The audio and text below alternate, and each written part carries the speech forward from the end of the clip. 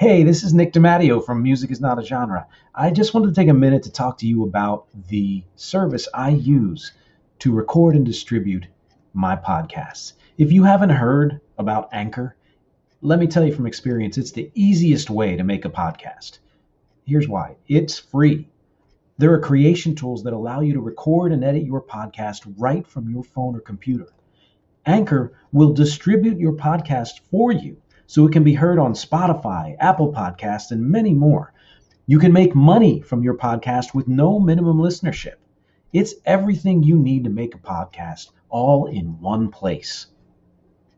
So please take a moment out. If you are planning to create, record, and distribute podcasts, take a look at Anchor. Download the free Anchor app or go to anchor.fm to get started. Hey, I'm Nick DiMatteo, and welcome to the very special first patron edition of Music is Everything. If you are watching this, it is because you are a patron on my Patreon page, patreon.com/musicisnotagenre, and I thank you very much for that. Unless I have released this for some special reason, then that's a whole different story. But thank you and welcome. And of course, this is the first of many of my podcast, Music is Everything. I take a musical idea, thought, feeling, philosophy, opinion, fact. I talk about it at length, verbatim from the pages, and then I discuss it extemporaneously in hopes that you will join in and let me know what you think. Connect that music idea to things in real life. Again, thank you for being a patron. Thank you for following me at all. I appreciate you being present, period, and for your contribution, and everything helps. And if you think you know somebody else who might like what I do, is a music obsessive, likes hearing talk about music, etc., how music connects to life, please send this to them. I want to grow the family for so many reasons and in so many ways. This week is special not just because this is the first patron episode. It's also because, as you can see, I'm a little scaled down here. I don't have my big screen. I'm going to be using my notes, etc. I've done that before, so you know. It's because we are in the process of relaunching our t-shirt company, Snark Shirts by Feek, and you're going to get more information on that as soon as it's launched. Here's an example of what you will be seeing and getting. This is here.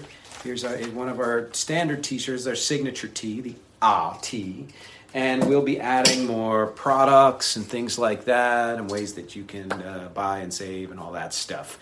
And so that has scaled down this area, there's a photography studio set up right over here where we're taking photos of the new shirts and stuff like that. So that's why this is what it is. So enough about the intro. Let's get to this week's topic. And it's a timely topic because if you're watching this around when I recorded it in November 2020, you know that we just had an election. If not, nostalgia. Remember 2020? What a wonderful year it was. And you'll see how this ties into this particular period in history, really any period, but this one in particular. The topic this week is the democratization of music. Why trends no longer matter. Since the beginning of popular music, and depending on how you define it, that could mean hundreds of years ago, trends have been a thing. Whether due to music creators pushing through to the next or different level of composition, performance, and production, or fans being attracted by something new and different and or wanting to jump on the latest bandwagon, or the powers that be, patrons, companies, journalists, critics, deciding what should be hot or seeing what sells best. What's been constant is that new styles and ideas of music replace the old. A sound or style that was hot for a while can become cliche or passé, pushing out the old style to near extinction. It can happen subtly over a few years or overnight in a blink. At first, modern media and the internet sped up this turnover process, like it sped up everything. Then, about 10 to 15 years ago, right around when streaming took over as the dominant way to absorb music, the whole thing reached an infinity point and exploded. Trends started running into each other, overlapping, repeating, dying and regenerating, appearing and disappearing too quickly to take hold and push out anything else. In short, trends in music up and died. When I was starting out in music, and for decades before and a little after, trends were so dominant that you had to be super plugged in to make sure you didn't fall behind, or worse, get too far ahead. It put a whole other level of pressure on everyone, creators, fans, sellers, chroniclers. You couldn't just do or like any old thing. You had to keep track of what was currently hot, still hot but fading, totally gone, gone but retro cool again, up and coming, completely off the chart, or any number of other classifications. It was exhausting and suffocating and produced tremendous anxiety. Once you're on that track, it's really hard to jump off. You get addicted to believing that it's the only way to be relevant and succeed. And you're afraid that if you hop off the track, you'll immediately be done for. So when that infinity point explosion happened, I didn't notice at first. Then I sensed something was different. And once I became aware, it slowly hit me that it was all over. And it felt fucking great, liberating. I started hearing out-of-time production values, sounds, effects, ways of writing, singing, performing that didn't fit into the trending pop landscape. This was initially just an indie music. Lesser known acts out of the mainstream, so I didn't think much of it. I figured it was creatives in their sandboxes building retro castles. Slowly, but really not that slowly, these sounds started showing up on the charts. First as novelties, and then as mini trends. At some point, these mini trends bubbled up, overlapped, intertwined, and burned off so rapidly that trying to call any one of them the new trend was pointless. This set off a wave of creation with little to no boundary. People were doing whatever they wanted as if it was all okay, because all of a sudden it was. Songs could sound like they were made in any recent decade, and as long as they were good, they were accepted. Now, there are certainly still trends or movements in all areas of music in the sense that creatives, producers, writers, performers, always have ears to the ground listening for awesome ideas to adapt. The difference is these are not ruling taste or ruling what's allowed to be heard. They're just there. There are also still people who need trends.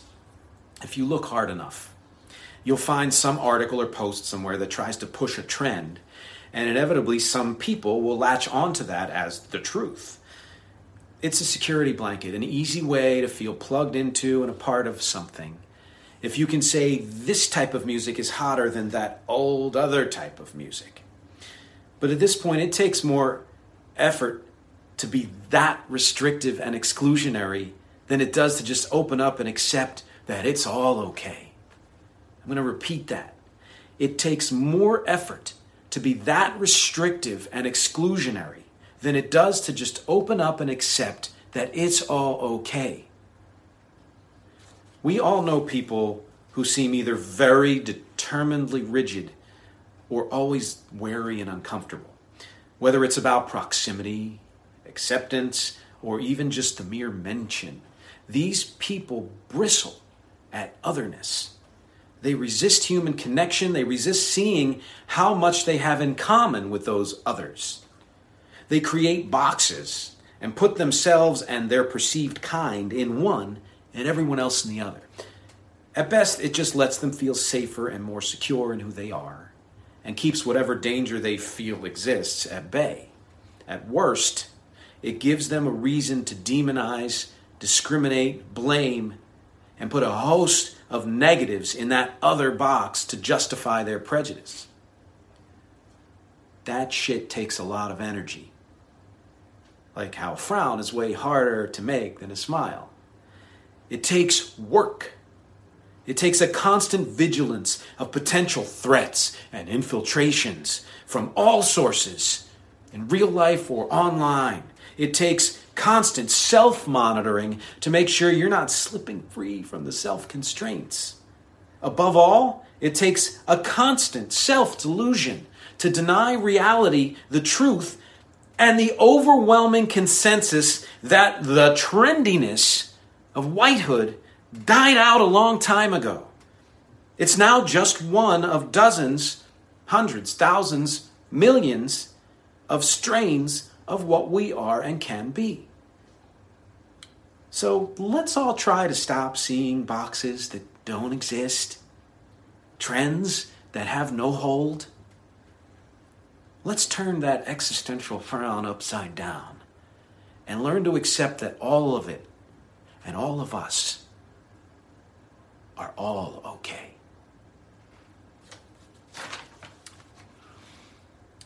You don't know this unless I've decided to share it, but this is the second time I'm doing this podcast and another podcast on my YouTube channel because I accidentally hit slow-mo when I hit the first one. And what was initially, 20-some minutes was like an hour and 20-some minutes in very slow motion. It'll be fun to play with that. But having done it a second time, there are a couple things that have happened. One is, it was a little easier for me to read this because I actually, practiced it, right, once or twice.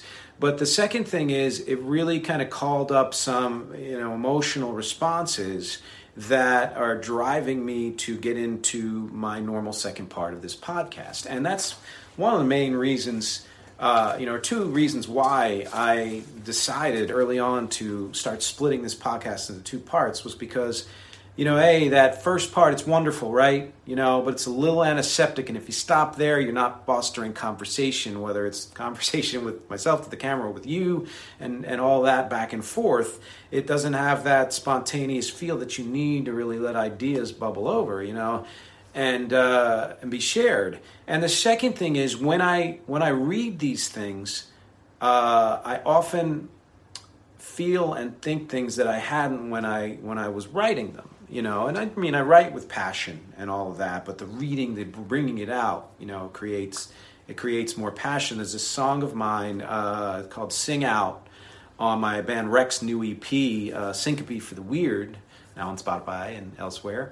And it one of the lines is, "It's like I don't know what I'm thinking till I say it out loud." And I think it's a very common thing for all of us.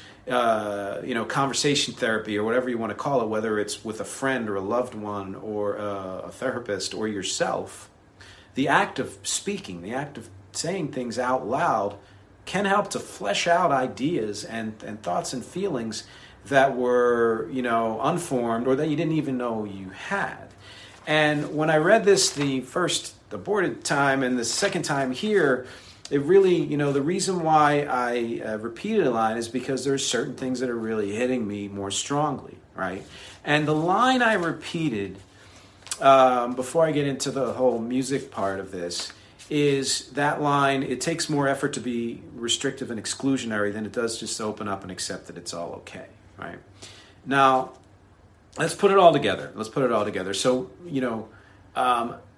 musically, yes, as I said, the people who are kind of wary and uncomfortable, there is a safety in sticking to what you know.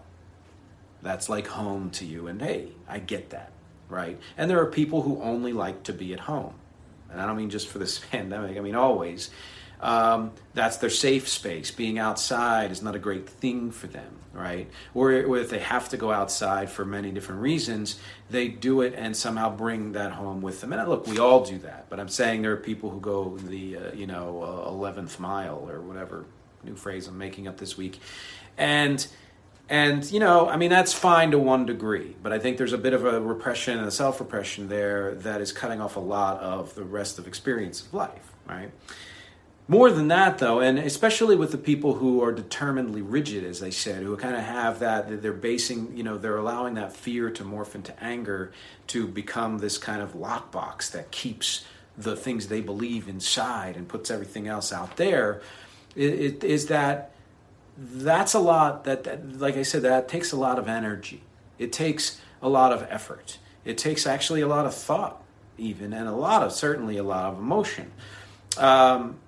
Physics says that there's a finite amount of energy in the universe, right?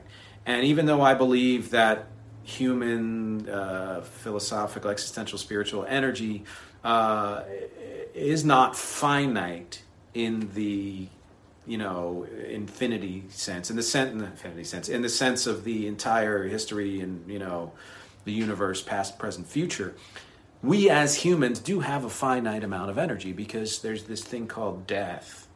And to expend so much of that energy in creating these boxes and creating these prejudices, and to not just create them, but to hold them up constantly against the overwhelming truth that they are just not real, it's a lot of wasted energy. It's a thing that kind of makes me sad at times, annoys me and angers me, frankly.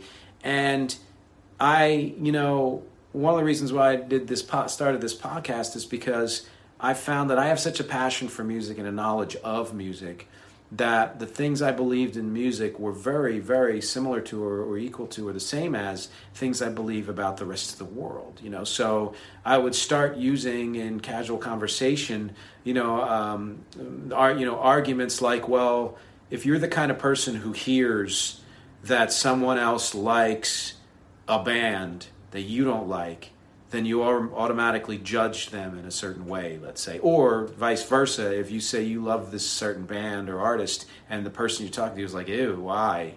Then you feel hurt and offended and all of that. And I'm saying this because I did all of that. I did all of it.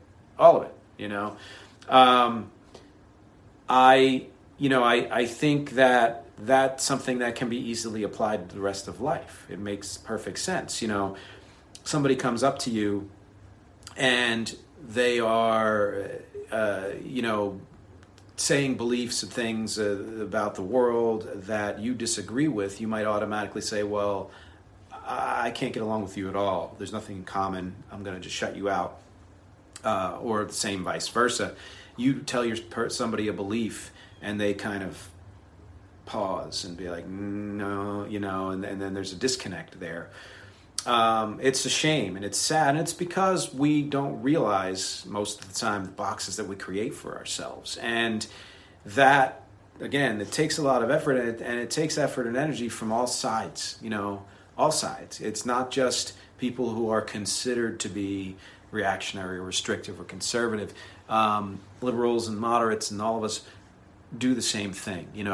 You have to believe what I believe, or you're not a true American, or you're not a true humanist, or whatever it is, or you're not, whatever label, which, I'm not a fan of labels, you want to put, you find a way to say, well, if you don't align with what I align with, then screw you, and that's, and we can't be, hypocritical about that. We all are, and at least on the inside, and many of us on the outside too, at times.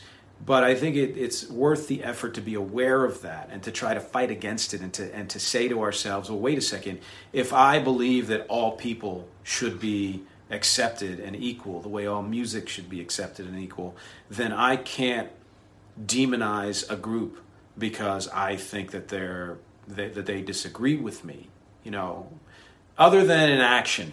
To me, when it gets into action, when something you believe is somehow actively affecting someone else's life, whether it's through physical action or legislation or money or something, that's where I draw the line.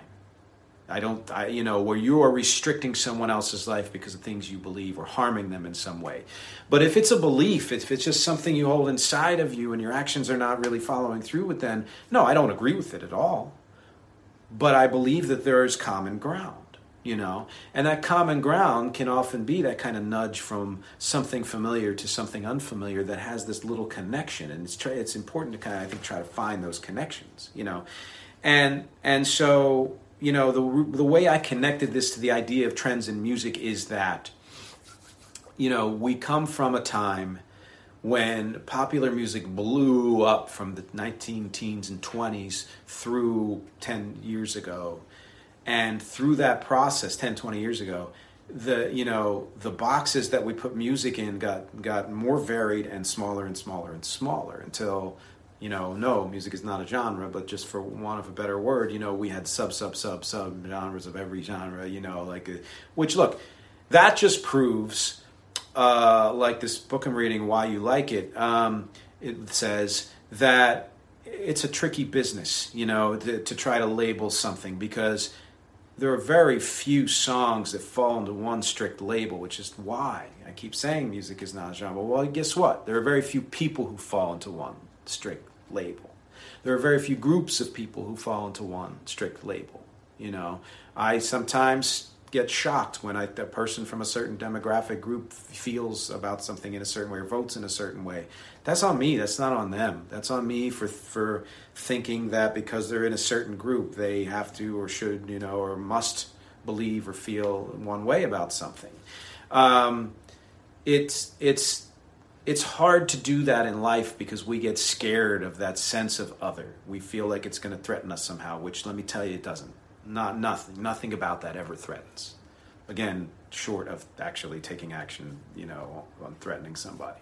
But the existence of that other thing is what I'm saying does not threaten our existence, right? Just as opening up to the idea that another type of music that is foreign to us feels like it might threaten our idea of what good music is. It doesn't.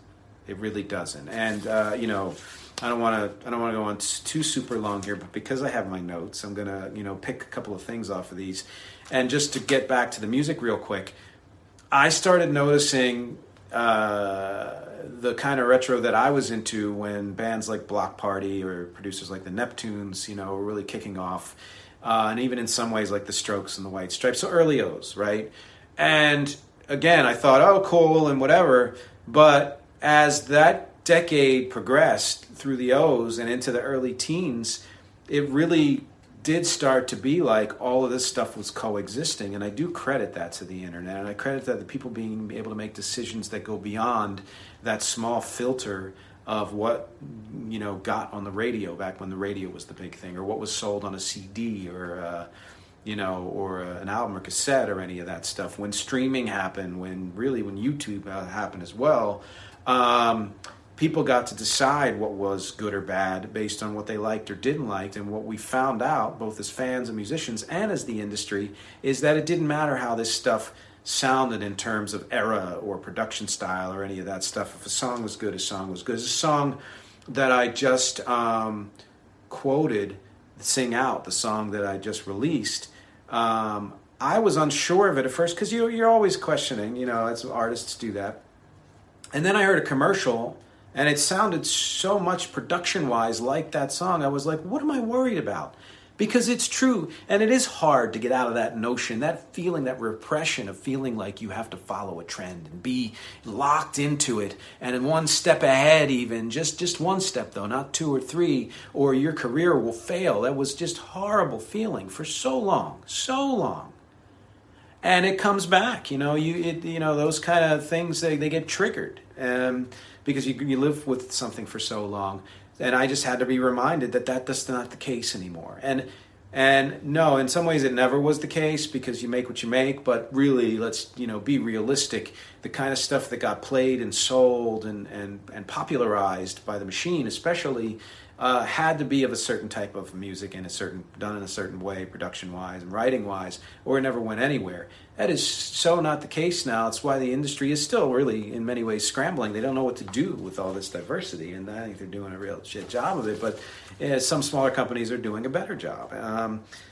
So that was just a real release. It was liberating, like I said, And my hope is that that's something. I don't think that will ever change because now that the internet is here and globalism is just running rampant in a very good way. I think it's not something that we can turn back the clock on. And because we've lived with it for so long, from back even, and I mean even before this, but a good example is music that was from the Baroque period.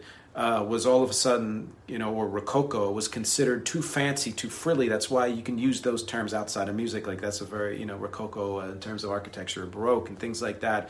That is just too intricate and fancy and interweaving because classical kind of opened it up in a different way and created more emotion. And the Romanticism gave it even more emotion and beyond to modernism, postmodernism, and through all of that.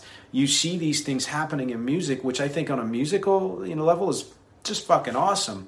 But on the level of, trends, again, it's restrictive. What if somebody like, Bach was continuing to write like Bach, But classicism came out and said, now that sounds old hat, which it did happen. Frankly, it did happen.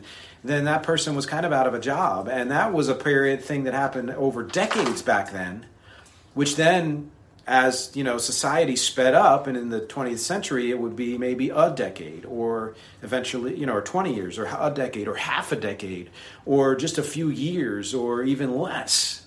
And that's why it hit that infinity point and that explosion. And I think it's important to state we're not in that anymore. We are truly now in the postmodern era, something we've been talking about for decades. This is the fruition, even just in the beginning of the fruition of all that stuff that we were talking about. And it starts with inclusion. It starts with everything is all okay and everyone is all okay. So thank you for listening to that. And I would love to know what you think about all of this, whether you agree or disagree, love or hate everything I'm saying, or a part of what I'm saying, or if you have other examples, if you think I mucked up something, or really agree with something and want to add to that. There's some other band or era or type of production you want to throw in there, some other societal thing that you think applies. Please let me know, because my objectives, as always, are music, conversation, and connection. Thank you for listening, for watching, for reading, for clicking, for sharing what you can share, for being a patron, and I'll see you next time. It's NFL draft season, and that means it's time to start thinking about fantasy football. FantasyPoints.com features industry-leading experts and prognosticators using proprietary hand-charted data to help you score more fantasy points. FantasyPoints.com is the place to go for whatever kind of fantasy football you play. Whether you play fantasy football, daily fantasy sports, or do a little bit of everything, Fantasy Points has the meticulously researched content to guide you to victory. And why wait for the fall? Fantasy Points also covers the new spring football league, the UFL. Join the guru, John Hansen, Scott Barrett, Joe Dolan, and other massive names in the fantasy football universe with an exclusive offer. Use code Pantheon for 15% off any Fantasy Points package, including the all-in package, with access to every article, tool, and data nugget that Fantasy Points has to offer. That's FantasyPoints.com and code Pantheon for 15% off at Fantasy Points. FantasyPoints.com, code Pantheon. Score more fantasy points.